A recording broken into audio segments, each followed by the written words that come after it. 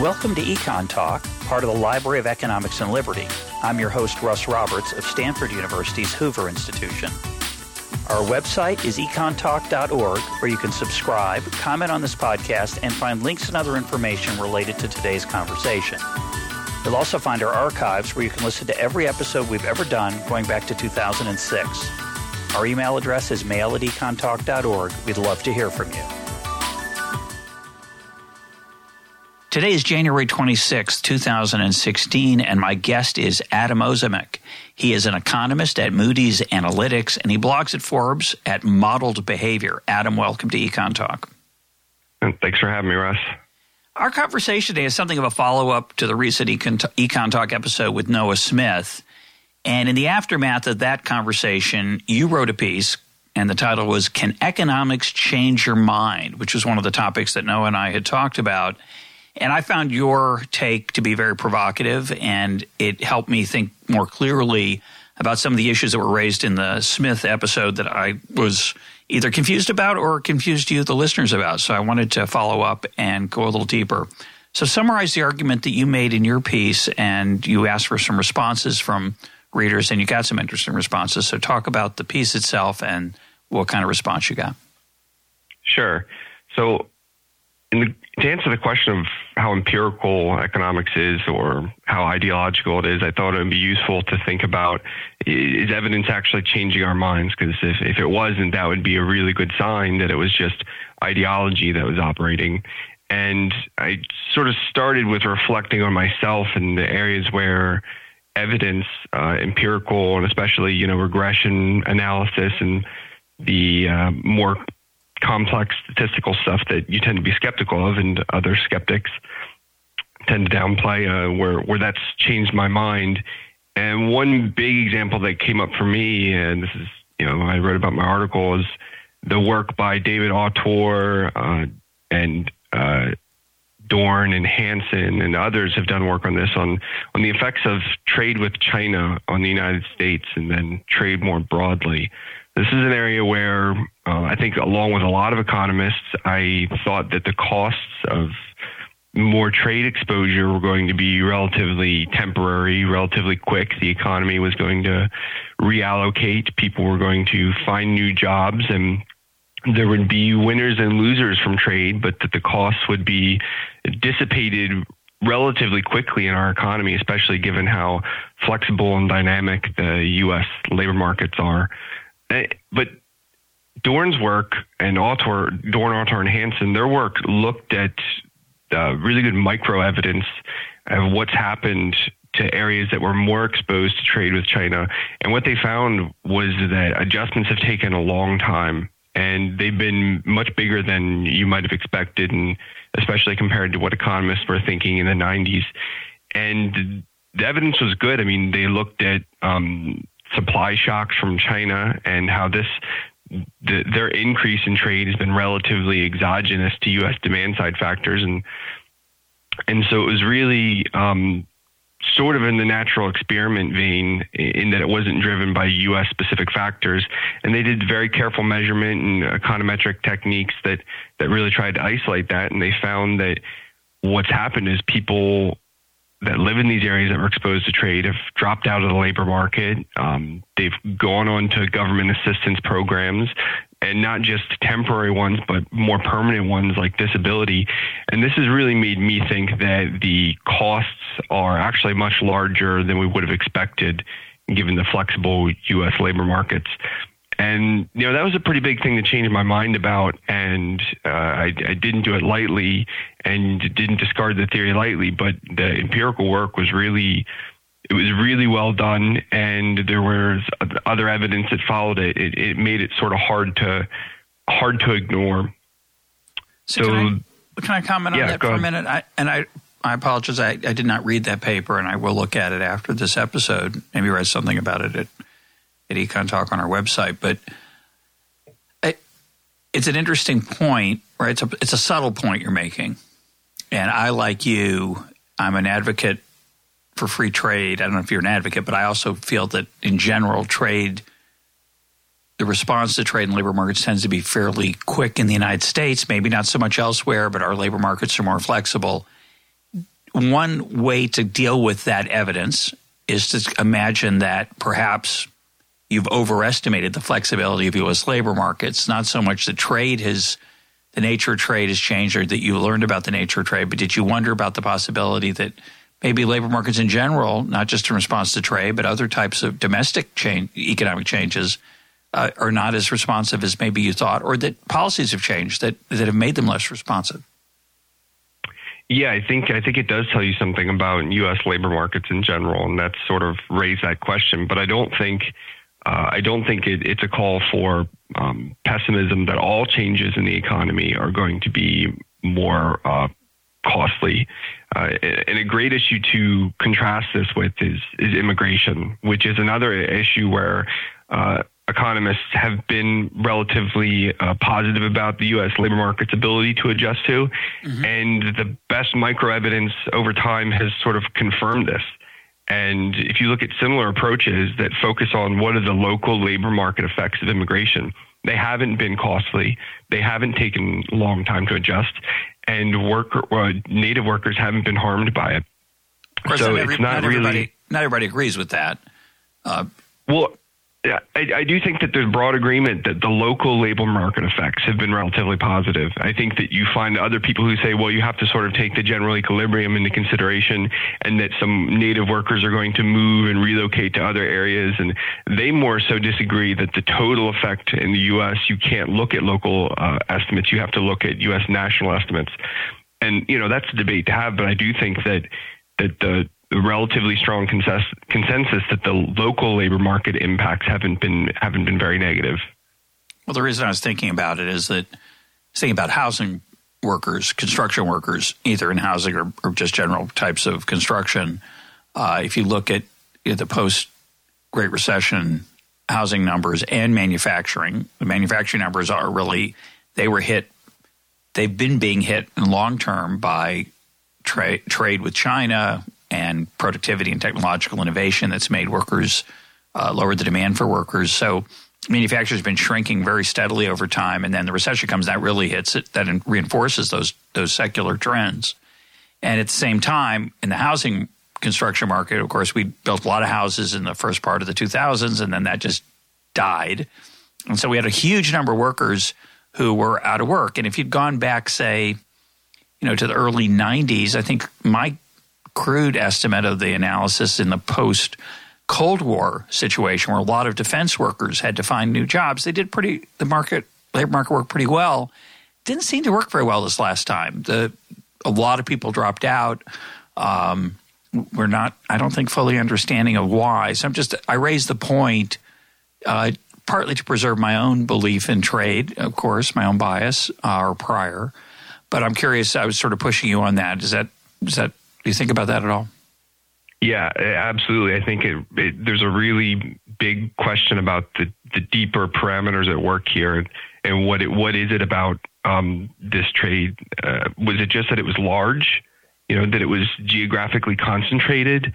Because like you said, the economy has reallocated in the past to different structural shocks, and something about this, it's not adjusting very well. It might be the case that the effect is bigger here.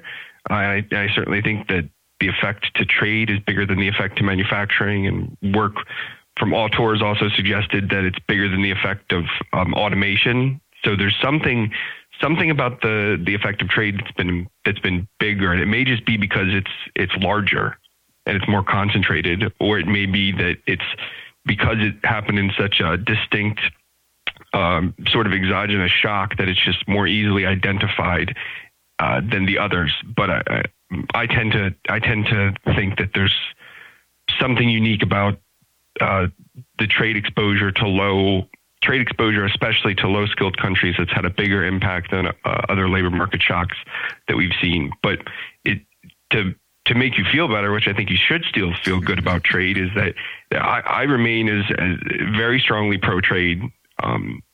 I think the benefits still outweigh the costs. And importantly, I think that the economic consensus there is still really strong. If you look at the University of Chicago's, they do a survey of economists, and they still agree, resounding consensus that free trade tends to benefit average the average person in the U.S. I don't think that consensus is weakened. I just think we have to worry a little bit more about the adjustment costs and also think about what kind of policies we might do to respond, because doing nothing is more costly than we thought, which lowers the cost of doing something. So let's stick with trade for a minute, even though this isn't where I want to expect it to go, because I think it's such an interesting issue. You haven't dented my love of trade or belief that trade's good for people. But I love the way you summarized that University of Chicago survey response. You said there's a consensus that trade is still good for the average person. And why do we believe that? I believe that, but why? And there's some empirical evidence for it, right? There are studies that look across countries that have freer trade versus less free trade. But I would argue that most of the economists who believe in trade as a positive economic force for the average person have a theoretical construct in their mind that it's confirmed not by sophisticated evidence, but by what we might call casual evidence, what we might call it's not anecdotal. It's that the things we observe in the world tend to confirm our overall worldview about the power of incentives, the power of competition, say, the role of low prices, which is just arithmetic, that it frees up income for people to buy more of other things. But we believe, most of us do who are free traders, that competition drives prices lower and that helps consumers, and therefore the average person benefits, even though some workers are going to be harmed by it. And I think that belief is very widespread among economists. But it's an interesting thing to think about why that is. It's not that somebody did an experiment, although we could do one, or we could imagine ones that would happen where a country would get cut off from trade as they are in an embargo or a war. But of course, there's other stuff going on there. But I think most of us who like trade, who think it's good for America or good for the average person, have some theoretical construct in mind that is supported not by real, what we would call empirical or scientific evidence, but by what I would call casual evidence. Do you agree with that? Yeah, I do. I do agree with that broadly. There's a lot of, general slow accumulation of historical experience. I think you can't dismiss the power of Ricardo's basic model of comparative advantage. I think those remain very influential. But I think there is a role for empirical evidence here, and it's a role that's often neglected. And it's not just that evidence doesn't just show you what is true, but lack of evidence shows you what hasn't been disproved. So explain. You could easily imagine a case where the benefits to trade, there was detailed microeconomic evidence that it wasn't showing up, that producers weren't actually lowering their prices and the prices weren't being passed on to consumers, that the set of goods available to consumers, one of the big benefits of trade is variety of things that we can consume. You could imagine evidence that shows that wasn't increasing. And so one of the reasons that we still tell the story and we still believe that trade's beneficial is the absence of evidence disproving it. Right, but people who are skeptical about trade, and there are quite a few of them, some of them running for president these days, we're not going to get into that, but a lot of people in the public sphere, not just economists. There are economists who are skeptical about trade, but most economists, as you say, there's pretty much a consensus in favor of it. But there are a lot of smart people who are not part of that consensus who aren't economists. And they'll point out things like, well, in the 1880s, the United States was growing very quickly and we were very protectionist and that was really necessary and that's probably good today for smaller countries. I disagree, but that's what they'll argue. They claim to have evidence. They'll try to show you correlations between lost jobs and trade deficits. They'll do microanalysis that each dollar of the trade deficit costs so many jobs and puts so many people out of work. And I believe, good arguments against those positions. But I think it's fascinating how hard it is to really make the case. And I, by the way, would not rely on Ricardo at all, even though I wrote a book that tried to make Ricardo's intuition clearer. And I mean, the truth is, Ricardo actually himself was talking about a 2x2 case, 2 countries, 2 goods, We live in an end country, end good world, lots of countries, lots of goods. You could argue a lot of people argue those assumptions don't hold anymore. It didn't really hold then. And so I just, I think about how hard it is to actually get real evidence on it. And I think it's very difficult. I mean, I remember a reporter once asking me, I may have told this story before on Econ Talk, a reporter once asked me, how many jobs did NAFTA create or save? And I said, I have no idea. And he said, well, what do you mean you have no idea? I said, I don't think that's measurable. He says, well, don't we know when factories move to Mexico? I said, sure, but we don't know how many factories get started because Americans get lower prices because of trade with Mexico. That allows them to free up income to spend on other things. Those things expand. Those factories hire more people. And he said, well, what's the answer? I said, well, I told you I don't know. He says, you're ducking the question. I said, I'm not ducking the question. You just don't like my answer to the question. He said, but you're a professional economist. And I said, you expect something of a professional economist that I don't think we can provide. So I said, I'm still comfortable arguing for free trade, even though, let's put it aside whether NAFTA really is a free trade agreement and all the complications of actual legislation. But in general, if you ask me, do I believe that freer trade is good for a country? My answer now is actually has changed. It's a little bit like your change. It's subtle. I still like trade, but the reason I like it isn't quite why I liked it when I was 30 years old, say, and talking about how efficient trade was. I think that's a really bad argument now. I think many economists use that argument.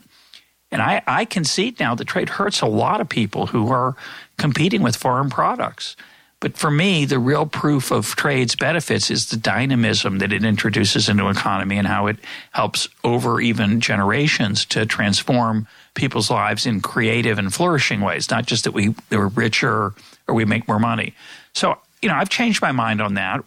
Why? Because I had to confront the fact, partly what you're talking about, that there are people who are hurt by it and they're obvious. But I still have a belief in trade, but I really can't argue that trade belief is scientific or is based on, say, detailed statistical analysis. It's not. Well, again, I would say that I don't think I'm alone, by the way. That's all. I want to make that clear. I agree with you for the role of the important role of history and what you call casual evidence and stories. And I think that it's important to remain pluralistic with regard to how we understand the economy and how we understand the world. But I do think that if there were micro evidence disputing some of those benefits, it would erode the consensus in support of trade. And part of the reason that there isn't micro evidence is because that the stories are true.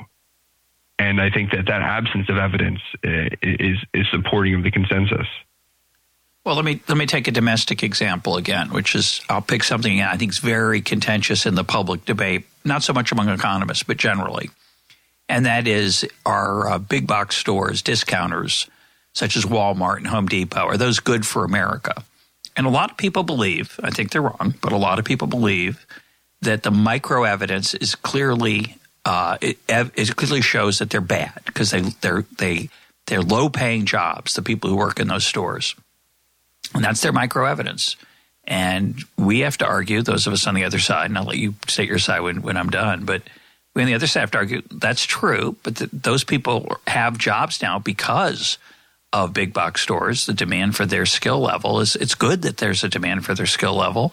And then you get all the benefits to people who get lower prices because these improvements in retailing have made it less costly, and those costs have been passed on in form of lower prices to consumers. Their standard of living is therefore higher. So, but the people on the other side, they have lots of micro evidence. I just don't find it convincing. Yeah, I mean, I think that the micro evidence on this issue is kind of interesting. You have a relatively persuasive instrumental variable in the distance of stores from Walmart. And I remember when that came out, from Walmart's headquarters in Arkansas, Bentonville. I remember when that came out, I think Aaron Dube and David Newmark, ironically, were on the same side of this issue on independent studies. But then there were people who came back to that and said, well, look, if you take this instrument and you look at the change in manufacturing employment, it implies some sort of effect there. And it wasn't a very robust instrument. And so I'm happy to call that, I think, fairly empirically a draw or not very persuasive in either direction. I don't think that was resolved much by the empirical literature. I think what we have there is an absence of strong evidence of job losses. And so what we're left with is the impacts on productivity. And I think that one important lesson from data and from evidence is that a lot of the growth in productivity in the United States, aggregate productivity throughout the 90s, came from the retail sector. And it came from logistics, and it came from companies like Walmart who made retail more productive. And so I think that's another really big, important body of evidence that we can point to and say, look, on Walmart, you've got arguments for and against the job effect. And I can agree that there are cases being made on both sides, and that the data and methods proposed so far haven't yet resolved this. But I think data elsewhere suggests that there are benefits that are of an order of magnitude greater importance, that suggest that productivity in retail is what matters. And of course, I mean, that's just common sense to an economist, but we have the data there to show it. I'm going to shift gears a little bit because you raised something I think is really important that Arnold Kling has written about, which is sometimes you can change your mind and you can come to a different opinion, or you can accept a study, but you don't always think about what else is implied by the acceptance of that. You just sort of say, well, that result makes sense to me, or I like the study, or I like the way they did that. And yet people, I think, struggle to cope with the wider implication. So I want to use the minimum wage again, which we've talked about on the program recently. A lot of studies were done that showed that the minimum wage doesn't have much of an effect or any on employment. And Paul Krugman, in response to your column, used that as an example of one of the things he's changed his mind on. He used to believe that labor market effects were important from the minimum wage increasing, but now he's, based on the empirical evidence, he's come to be to change his mind, right? So here's the question I have, and you can take a stab at this. I wish Paul were on the show. He's not, but there are a lot of people who I think have that view. They've quote changed their mind. The question is, what else does that imply? If you think that increases in the minimum wage don't affect labor market action and employment, doesn't it force you to accept some other things, other changes? Wouldn't you look for other kinds of evidence then of how firms would respond to incentives if you're going to believe the minimum wage doesn't have much of an effect? Yeah, I mean, absolutely. I think that's a big missing part of the debate right now. I'll talk about that in a second, but just to make a big sort of general point about the minimum wage, I agree with Paul Krugman's read that the evidence has moved him into other economists. And even though I disagree with them about the evidence, I find that heartening. I really do. I find that to be a positive sign for the field that they can be moved by evidence. Even if I think the evidence doesn't exactly suggest the same thing they do, I have to admit that the evidence is good. The work that's been done on the minimum wage showing no effects, it's not bad. It's not bad research. It's not deeply flawed. No, it's creative and interesting. Exactly. And there's an element of persuasiveness to it.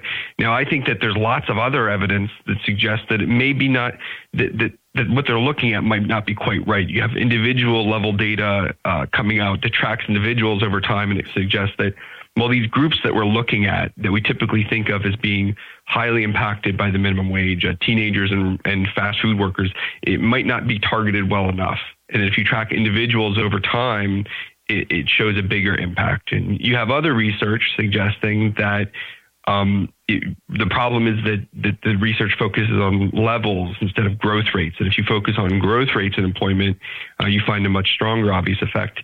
And then you've got research about the effect on prices. You've got research from John Malone Ross showing the effect of population shifts.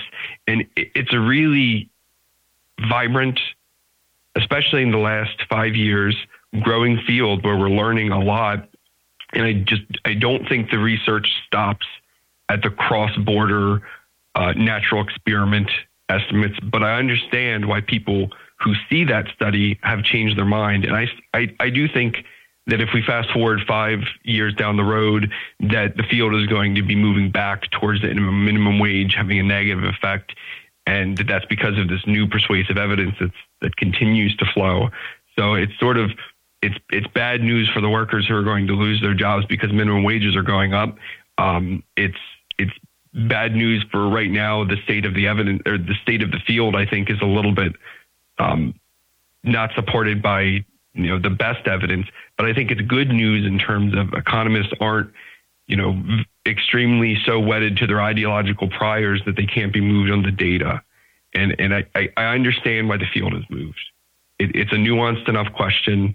It's the research on the other side is good enough. I understand, even though I disagree, why the field has moved somewhat on this.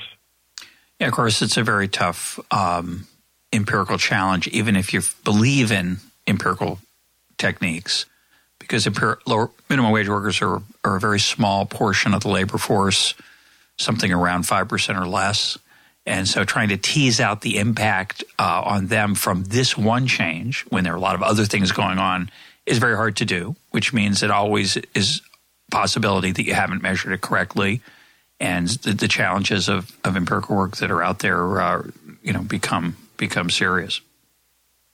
But I would be a little bit more optimistic than that, because I don't think it's fundamentally an unsolvable problem where one study says this, one study says the complete opposite, and we haven't moved forward. Instead, I think the research that comes out looks at slightly different angles, slightly different adjustment mechanisms, and we know so much more about the minimum wage than we did 10 years ago. And we know about, if you look in this place, you see it. If you look in that place, you don't. And what sort of confounding variables you want to control for. And looking at the literature closely doesn't look like a draw where two sides just lob evidence back and forth. It looks like progress to me, where we're getting a better understanding of what happens, and we're using better data and better approaches all the time. So I'm optimistic that's one area in 5 to 10 years we're going to have a stronger consensus. We're going to have a better consensus, and it looks to me like the consensus is going to be that the minimum wage causes job loss. Well, we'll talk again in 5 or 10 years. It'd be fun to see if that's true. I'd like to think that's true, and maybe it will be. So I guess we'll find out. But I do think even that level of agreement, if it does happen, is going to ignore some of the subtler impacts of the minimum wage, which inevitably are going to be missed. I think one of the tragedies of the literature in this field is the focus on employment, which it's really important, no doubt about it. But there are a lot of other things that happen on the job that are affected by the minimum wage, other margins of choice that employers and employees make, such as on-the-job training, civility, kindness, and getting started that go beyond the job, whether you're employed or not. And so those things are sort of been lost in the discussion, and I think they're not unimportant. They may be extremely important. So even if the job loss was small, it could be that there are other losses occurring because people are not getting, say, on-the-job training that they used to get, that they would get in a competitive market if they weren't being, if the price weren't being distorted by the minimum wage. But those are going to be very hard to tease out. Well, it's not completely ignored. I mean, Barry Hirsch has a really interesting paper on the fast food industry, I think in Georgia, where he did a survey, and he asked the employers what their margins of adjustment were. And so we have what they did, whether they raised prices, whether they increased training, decreased training kinds of things. I don't remember all the specific categories, but it is something that's being looked at. And I also think better data can help us answer these kinds of questions. And it hasn't been done yet, but we have, one of the reasons to be an optimist about empirical evidence is just the growing size and quality of the data that we have available. And you could conceivably look at data from the Social Security Administration, data from the IRS, and track workers over long periods of time and see what the long run impacts of being exposed to minimum wage when you're young are. And it's not something that I think is fundamentally unanswerable and will never be resolved by data. I think it's more about just a matter of time till we get there, and just a matter of time till economists start looking there more. Okay, well, let's move from micro to macro. Let's talk about the stimulus. I mean, you gave a great example to me. You didn't mean to, but you gave a great example of the argument over stimulus and fiscal policy when you said it's not like just one of these cases where people just lob bombs back and forth at each other, saying, different data, different studies. And I want to use this as a case study. I've used different pieces of it before, but I want to use this one a little bit different than I have in the past, which is that in the 1970s, in the aftermath of stagflation in the 80s, a lot of economists got very skeptical about demand-side policies such as fiscal stimulus as a way to get economies out of recession.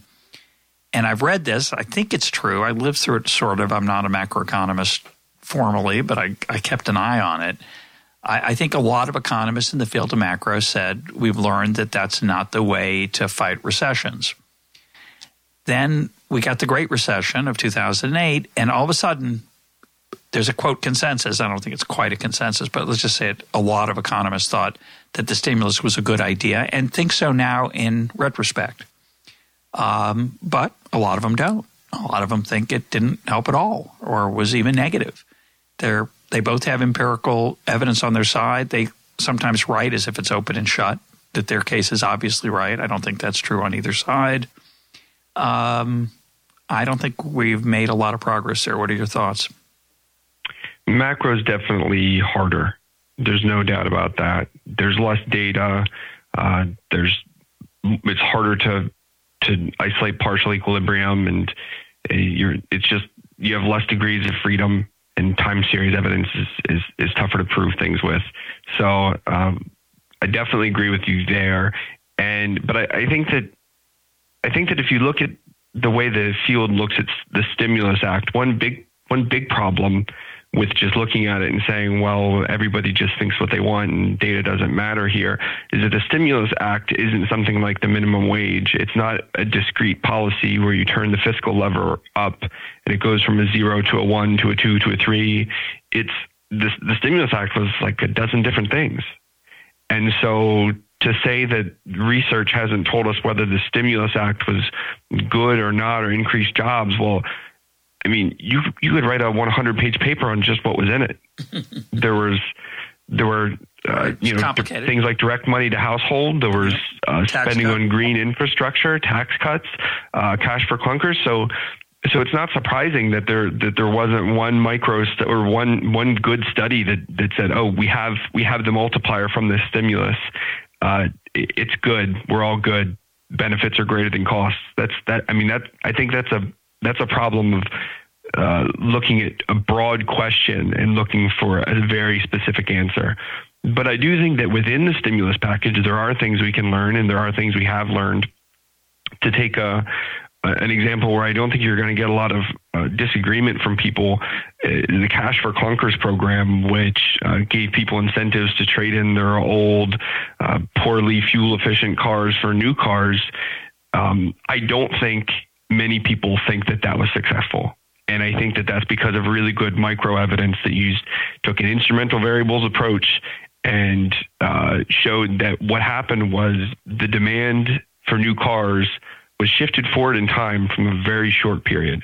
So you're looking at 1 or 2 or 3 or 4 quarters in the future. All that demand is where it came from. It was a very temporary burst. And I would be very surprised if the next time a recession comes around and we're talking about fiscal stimulus, if it's going to include a program like Cash for Clunkers. And I don't think that that's an area where there's going to be much disagreement. Yeah, I agree with you, although I wonder how many people defended it at the time. I'll maybe put something up about this when we post this episode, but it was a tragic episode for me. It reminded me of the Great Depression when we slaughtered pigs to help farmers. We slaughtered pigs and then didn't serve them as food to anybody. We just killed pigs as a way to raise the price of pork and help farmers. This struck me as kind of the same kind of intellectual mistake. Just a total failure to misunderstand where prosperity comes from. And it doesn't come from destroying things. It comes from creating things. But I agree with you. I think most economists at the time, or a lot of economists, thought it probably wouldn't work. And there have been some probably pretty respectable and studies that convince people that indeed it did not work. So, and I mean, that's complicated, not obvious econometric stuff. It wasn't just looking at the aggregate data. It was using instrumental variable approaches, and it was specifically identifying the shift forward in time of demand and where it came from. So I count that one as a victory for empiricism. Yeah, I hope you're right. Again, I think a lot of these ideas come back and they have a political appeal. And I think one of the points I want to make here that I think is hard to remember, I have trouble remembering, is that people do say things publicly sometimes for various reasons other than just to determine what they think is true. So when economists, your point about the complexity of the stimulus is an excellent point. A lot of people just said, well, it's $780 billion, and that's all you need to know. But of course, that shouldn't be the case. It should be you need to know something about what it's spent on and how its time period is pushed out and all that.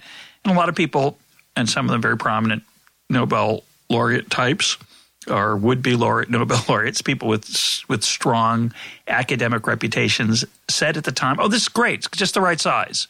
Now, I'm willing to concede that that's a remark that they made that was not a thoughtful academic remark, but rather intended for the public remark, that they would not have maybe made that remark in a seminar. So I think you do have to distinguish between those two, and maybe it's a little bit of a cheap shot on my part to point out that people said things that turn out to be, quote, wrong, even when because they were talking for a different audience. I don't think that's the best idea to talk to different audiences, but I understand it.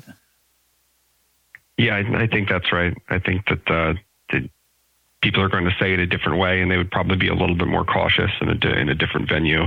And I think that one of the things with the multiplier is that it wasn't a very, like you said, it was sort of settled in the 70s, and so this wasn't something like when the minimum wage comes up, people can look at the very recent new evidence that's been highly active and talk about what research applies, what research is the best.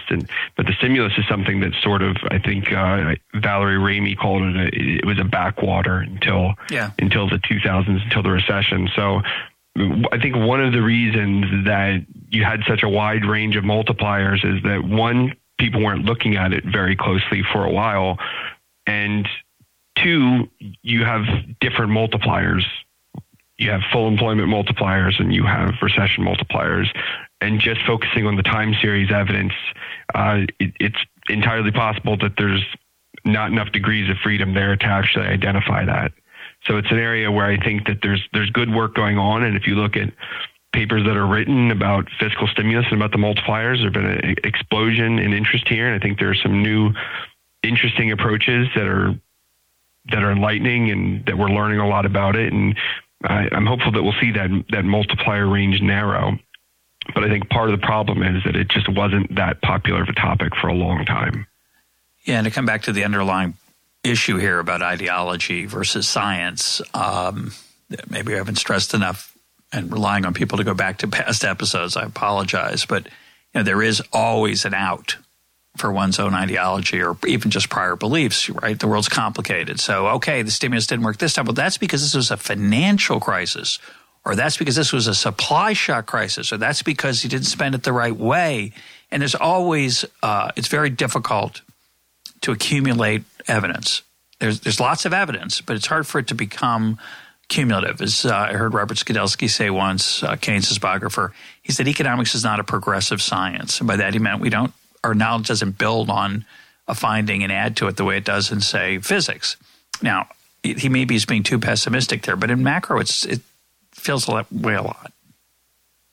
Well, I think that there's obviously truth to that macro is harder, and that you have ideas that become popular and generate intense research projects that are then tossed away largely. For example, in macro, the idea that you could explain recessions without money was a big research project in the 80s. Yeah. And a lot of people focused on it, and a literature built up, and then it was revealed to not be a very valid way to describe most recessions. And so we don't still build upon that mountain, although it's important to know. And I think that the sort of legacy of that research, even though the main theory was proven false, it's a useful legacy, because now when someone when someone who's not an economist says, well, the real cause of recessions are just productivity shocks. They word it in a non-economist way, of course, but we can point to that literature. And so even from failed projects, I think we learn stuff, and we do accumulate knowledge and macro in terms of ideas that we rule out and in terms of theories that are not very credible. Yeah, maybe. I'm not sure. I think a lot of ideas do come back for a variety of reasons, either because circumstances have changed or because it's convenient to believe them. I think that's the biggest challenge we have as economists. An unspoken issue here is that as economists, we like things that make us important. And it's very tempting. One thing I found interesting in response to your piece, let's get back to that, is that, a lot of people said, of course we change our minds all the time. So that's comforting, right? Like you said, it makes us feel good that we have a real science. People change their mind in history too. There's trends in history about what caused what caused World War I. Sometimes it's new evidence. A telegram will be uncovered in the archives, or some correspondence between diplomats that was sealed or that was lost, and that causes people to change their minds. So evidence. I want to make it very clear here when I argue against empirical work. I'm not arguing against facts. I'm not arguing against evidence. Facts matter. Evidence matters. I'm just a little bit skeptical, or actually a lot skeptical, about the power of sophisticated econometric techniques to cut through complexity and to hold everything else constant. And I think too often as economists we consume and agree with things that conform to the way we want the world to work rather than the way it actually does work, because it's hard to figure out how it actually does work. There's certainly truth to that, and I think that the lesson, I don't think we probably disagree that much about how much we can learn from empiricism, but I think that lesson has to be extended to ideology, to facts, to stories, and in those areas we have even less of an ability to be confident that our biases aren't at work, because at least when it comes down to empiricism, we have it all there on the table. I can point to the study. You and I can talk about the assumptions behind the study. We can debate about where it fails, where it succeeds. But if what you have is a story, that's much harder. If what you have is just, I have an accumulated lifetime of facts and experience, that's even harder to argue about. And so I think in those areas, we're going to see our biases operating more strongly, because that's fundamental human nature. So I agree with you that economics needs humility. I think probably economics needs more humility, and economists need more humility, but stories and simple facts and our own, personal narratives about the world need even more humility. Oh, that's a fantastic point. I'd like you to expand on that, because I do think in preparing for this episode, when I thought about things that I've changed my mind on in economics, and I'll just pick one. How well do markets work? I think they're a lot messier than I thought, say, 25, 30 years ago when I was younger. And part of it's the examples we talked about earlier. I think the people who get left behind, who don't benefit from some economic change. I don't think markets work as smoothly as I thought they did. They don't work as well as they do on my blackboard. So I've become what you might call a little more Austrian about how markets work. They're messier. I don't like the way I talked about markets 25 years ago. And so why did that happen? Why did I change? Why did I become more willing to admit that there are inefficiencies? I still don't think that necessarily government can fix them, so I didn't change that ideology. But the way I think about them and the way I apply them in the real world has definitely changed. So why did that happen? And the answer is I don't really know, right? Part of it was hanging out at George Mason for 9 years. There was, a very influential set of people there who affected me, and plus it's where I worked. Maybe that had an effect on me. But it's hard to point to those things. So now I've got a nice, firm set of new views about how markets work. And you're right. You can't really argue with me, can you? It's a fascinating point. Yeah, and I think that the task for economists is to sort of let go of that and step back and assemble our thoughts and evidence. Why do we actually think this? And for myself personally, I mean, I agree with your basic characterization, and I'm moderately libertarian leaning, but I can step back and I can point to sort of the studies and the veins of literature that have sort of influenced me in this regard. And, I think one really interesting area, just take one of a lot of pieces of evidence you can do about labor markets, is the research on compensating variation, where if a job is less pleasant in some regard or more dangerous in some regard, that wages tend to make up for that. And I think that there's a long, broad literature on this. And I think that that's the kind of thing where you see it sinks into your mind. It helps create a picture of markets as operating relatively effectively, but you sort of forget that evidence is driving that image you have of markets. And I think that there are lots of studies along the way. And I think the way our ideologies form as economists is we see studies and they confirm what we think, and we see studies and they reject what we think, and we sort of forget those studies, but we retain the images of markets. But I think it's really important to go back. I think it's really important to remind ourselves why do we think markets work as well as they do? Or not. What specific, and why do we think that they don't when they don't? I think we need to. I'm making the people on the other side of the fence from me who think they don't work that well. Why do they and I disagree so much? What's the source of that difference? Exactly. And so it's important for us to be able to talk about that evidence. And I think that's really how, you change people's minds. And unfortunately, the economic thought industry, the content industry, is driven far too much about persuading our own side. And so we don't really need to go back to those fundamental questions. We don't really need to dig through our memories and through our minds and look at our assumptions about how well markets work and pinpoint the evidence and the data that's convinced us of this, because we're talking to people who already agree with those fundamentals. So we just argue and try to convince our allies on the margins. But I think if you really want to reach across the aisle and you really want to, convince people who don't agree with you, you've got to be better at digging deep into the evidence that motivates this image that we have of markets. And those things need to be closer to mind. And I just want to make clear, when I say ideology, it's not really the best word, or bias. What I really think talking about is some of it is ideology, obviously, a philosophy of how of the right role for government, say, or the private sector, or the civil society. But I'm really, writ large, I'm talking about what we would call a worldview, the lens that we use to organize our thinking about the complexity of reality. And when something comes along that doesn't fit into that, I think what's important to remember is how easy it is just to say, oh, well, that's, just to make a noise, just not see it, not look at it. Example I like to use against my view is that, and I've talked about this before, is Wikipedia. When I was younger, I would never believe Wikipedia was possible. A bunch of volunteers giving up their time for no real reward. It's a waste of time for them. It's, why would they do that? And I think many economists, I wouldn't have been alone, would have said, Wikipedia, if it happens at all, will be awful and it won't be useful. It'll be shoddy. Of course, it's not. There's no money involved. There's no reward. There's no incentive. It's not even fame. It's, the authors are often anonymous unless you start to peel back the layers. And even then, sometimes they have nicknames. So how could this, it just won't happen.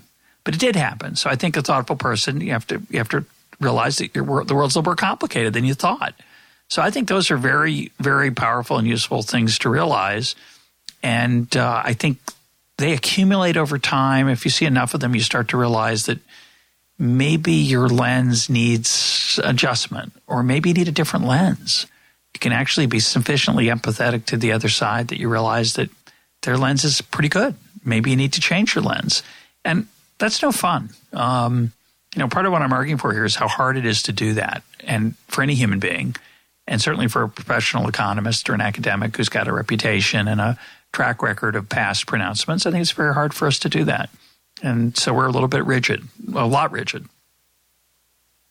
Yeah, I agree with that. And I think, I don't think excessive skepticism of empiricism helps us very much in that. I think it's more, we need more skepticism of our basic lenses than we need skepticism of empiricism per se. I would say that for most people, that's the direction they need more work on.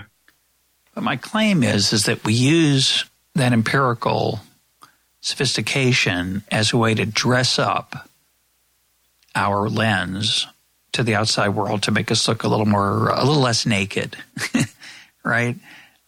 As you said, it's very hard to argue about this long history of personal experience and narratives. I said, well, that's not the real reason I believe these things. The real reason is I have evidence. I have science behind me. And so what we have is dueling econometric studies, but that's not really what's going on. That's really, I think, gets at what I'm trying to suggest is a lot of the disagreement in economics over public policy issues and understanding what causes recessions, what causes recoveries, is that we have these sort of vague ideas that come from our personal experience. They're not made up. They're not biases that just are convenient for us. They're the accumulation of lots of stuff, some of it evidence, some of it fact, some of it comforting because of the way we want the world to work, and then we dress it up with these studies. That's my real, I think, the critique I want to stand behind. And by the way, some people accuse me of moving the goalposts, and I'm happy to concede I've moved the goalposts on what I really believe in. I haven't figured it out. I think it's an incredibly complicated issue of how our worldviews come to be what they are. So I'm totally happy admitting I may have overstated a position in the past. But I think that kind of sums it up. What do you think of that? Yeah, that's great. I think you're changing your mind as you see evidence. Well, welcome to the list of data points, Russ. You're going to be the next data point next time I write about this. But I think in general, we've got macro evidence and micro evidence about this. And I think the macro evidence is that the economics field evolves and our understanding of issues evolves. And it doesn't just go back and forth, but it gets better and closer to truth. And we continually rule out bad ideas. And we have a massive stock of bad policy ideas that are extremely popular, but most economists rule out from that evidence. And I think it's too easy to focus on the things that economists disagree about. But if you think about the things economists agree about, the things that we generally rule out that non-economists love, it's a pretty big stock of policies and ideas about the way that the world works. So I think that's the macro evidence that empirical evidence matters and should matter. And the micro evidence, I think, is the illustrations I have and the examples that I've gotten from people responding about people who do change their mind on an issue that they really cared about based on empirical evidence. And I think that give some examples of that. Sure. So I already talked about myself, and I can talk about my boss, Mark Zandi, who's the chief economist at Moody's Analytics. Has been persuaded by recent evidence that shows recessions might tend to have long-run impacts. And that's something that was, not a very popular idea among economists, and it's starting to gain some steam just based on, better modeling and better data sets and nothing really super complicated. If you can read that paper, it's pretty accessible. It's just, we look at a bunch of countries over a long period of time, and we have a better measure of pre and post trends, and it looks like something might be happening there. So that's one example. And I think in response to the Great Recession, there have been some high-profile people who have changed their mind. You have Narayana Kocherlakota, who's a president of the Federal Reserve Bank in Minneapolis. He, at the beginning of the recession, was very skeptical of demand-side explanations. He thought demand-side factors were very short-lived and temporary. And as a result, he was what you would call a monetary policy hawk. He didn't think that we needed to continue easing and to continue with quantitative easing programs and continue being accommodative in monetary policy, because he thought inflation was right around the corner, because demand side policies can't matter that much. So this must be supply side, in which case we're going to see inflation very soon from all this easing that we're doing. And it didn't show up. It just didn't show up. And that fact, combined with, research he cites from people that worked for him at Minneapolis that were doing micro studies of housing lock and other structural factors, and they just weren't finding it, he sort of changed his mind, and he realized, this is a demand side thing, and we don't have to worry about inflation that much. And I mean, he's not the only one. It's easy to look and find people who haven't changed their mind about the recession, but I mean, even Arthur Laffer, of the Laffer curve fame, supply side economist, he thought inflation was right around the corner, and he thought it was going to be big, and he was very loud and prominent about this. And when it didn't show up, he didn't just say, I was wrong, but inflation's coming next, or I was wrong, but yada, yada, yada, I'm still right. He said I was wrong, and that means my model's wrong, and I have rethinking to do. And so I think we need to look at these people and, they prove that it can be done. I mean, obviously we have deep inherent biases that make this sort of thing hard for people, but it can be done. And the lesson isn't to distrust empirical evidence because people are often not using it properly. But the lesson is to be more skeptical of our ideological priors and try to use empirical evidence better, because it really can be persuasive and it really can change your mind. And I've talked about that inflation monetary issue. That's a really crude natural experiment, right? Massive increase in the Fed's balance sheet, no inflation. People who predicted it will still stand by it, saying, oh, we paid interest on reserves, the money didn't get into the economy. But I concede it's more complicated than that. But that's just, again, that's from experience, right? I mean, I think we do learn from experience. And there are cases where I think people failed to learn from experience, even though the evidence to me seemed pretty clear on one side or another, that something did or didn't work. I've used the example of the post-World War II drawdown in U.S. government spending that didn't. A lot of Keynesians afterwards found a way to reconcile that with that the recession didn't happen. They found a way to reconcile it. But I want to go back to your column for a minute, because you have some examples in there where people found interesting things that caused them to change their mind. And I don't want to suggest that people are so rigid that they never learn anything from empirical work, even sophisticated empirical work. Of course, you can come along and find a study that shows something interesting and you change your mind. The question is, why doesn't everybody change their mind? Let me give a medical example. We're going to be talking about it soon in an upcoming episode. And we talked about a little bit with the past episode on the challenge of epidemiology and of, say, measuring the effects of screening. So for a long time, it was encouraged for men to get a PSA exam to find out if they have prostate cancer. Well, they finally did a serious clinical trial, and they found out that probably it doesn't help you at all. And a lot of doctors, again, use your own. I'm not giving out medical advice here. It's not what this program is. But a lot of doctors have clearly decided, and talk to your own doctor, but a lot of doctors have clearly decided that's not a good policy. You shouldn't get a PSA exam. And they based it on the evidence of the clinical trial. They have a real, and it's overwhelming to so many doctors. Again, there's some who still do it, but I'm sure. But a lot of doctors have said, oh, the evidence doesn't hold up. I think that's the kind of thing that does not happen so much in economics. Yes, an interesting study will come along about some impact, and you'll go, oh, that's interesting. That seems right. And maybe it changes your mind. But things that fundamentally change your mind about something dramatic that's close to your heart, that's a lot harder. Obviously, it's hard in every field. It's hard in physics. I don't mean to suggest that economics is the only field that has this problem. But I think in economics, it's particularly challenging because the best we can get usually is a natural experiment. And natural experiments are, and by natural, I mean it's not a lab. It's not everything is actually held constant. The control isn't working as well as it would in an actual lab experiment. So you can always find ways to decide that maybe it isn't representative of what would have happened in a real experiment. And I think that's our problem, that inherent complexity. Well, I don't think that the other sciences are that much better off than economics. Actually, I think that there's evidence of this too. It goes beyond just the prostate screening example that you gave. So, David Cutler had a recent study. It's a well-known fact. Well-known facts because of very careful multivariate regression empirical studies that healthcare spending varies greatly across the U.S., even after you control for demographics and other factors.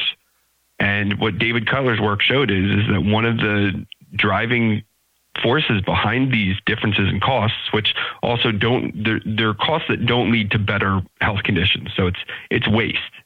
It's money being spent on conditions that don't matter. For example, it's like you said, those screenings suggest that they shouldn't be done, but some doctors are still doing it.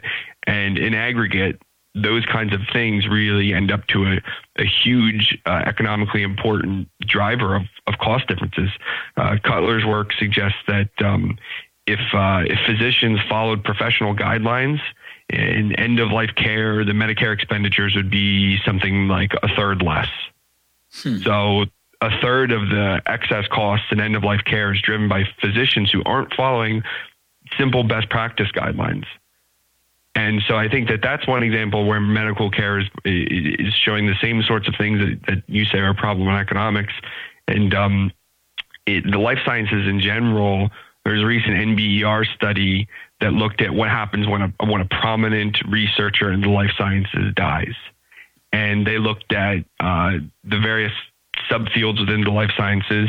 And what they found was that when a prominent researcher in a subfield dies, you have what looks like an improvement in research. So what happens is his co-authors, his or her co-authors have less publications, less citations, and it brings new entrants into that field.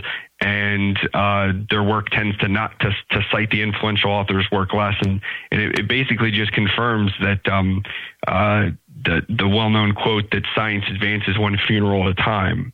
And this is the life sciences. You know, they have actual experiments there. Their empirical credibility is 100 years ahead of economics, and it's still a problem there. So I don't think that the bias of scientists and the culture of science is only a problem for economics, but I think importantly that all these fields make progress nonetheless, because that's the nature of science, that we do manage to overcome these things and still learn and still progress. My guest today has been Adam Ozebek. And Adam, I want to thank you for letting me talk a little bit more than I would have liked to in this episode. This is sort of my therapeutic couch to work through these ideas, you and other guests on these topics. I'm still figuring out what I think about it, and I appreciate your helping me get there. Sure, Russ. Thanks for having me.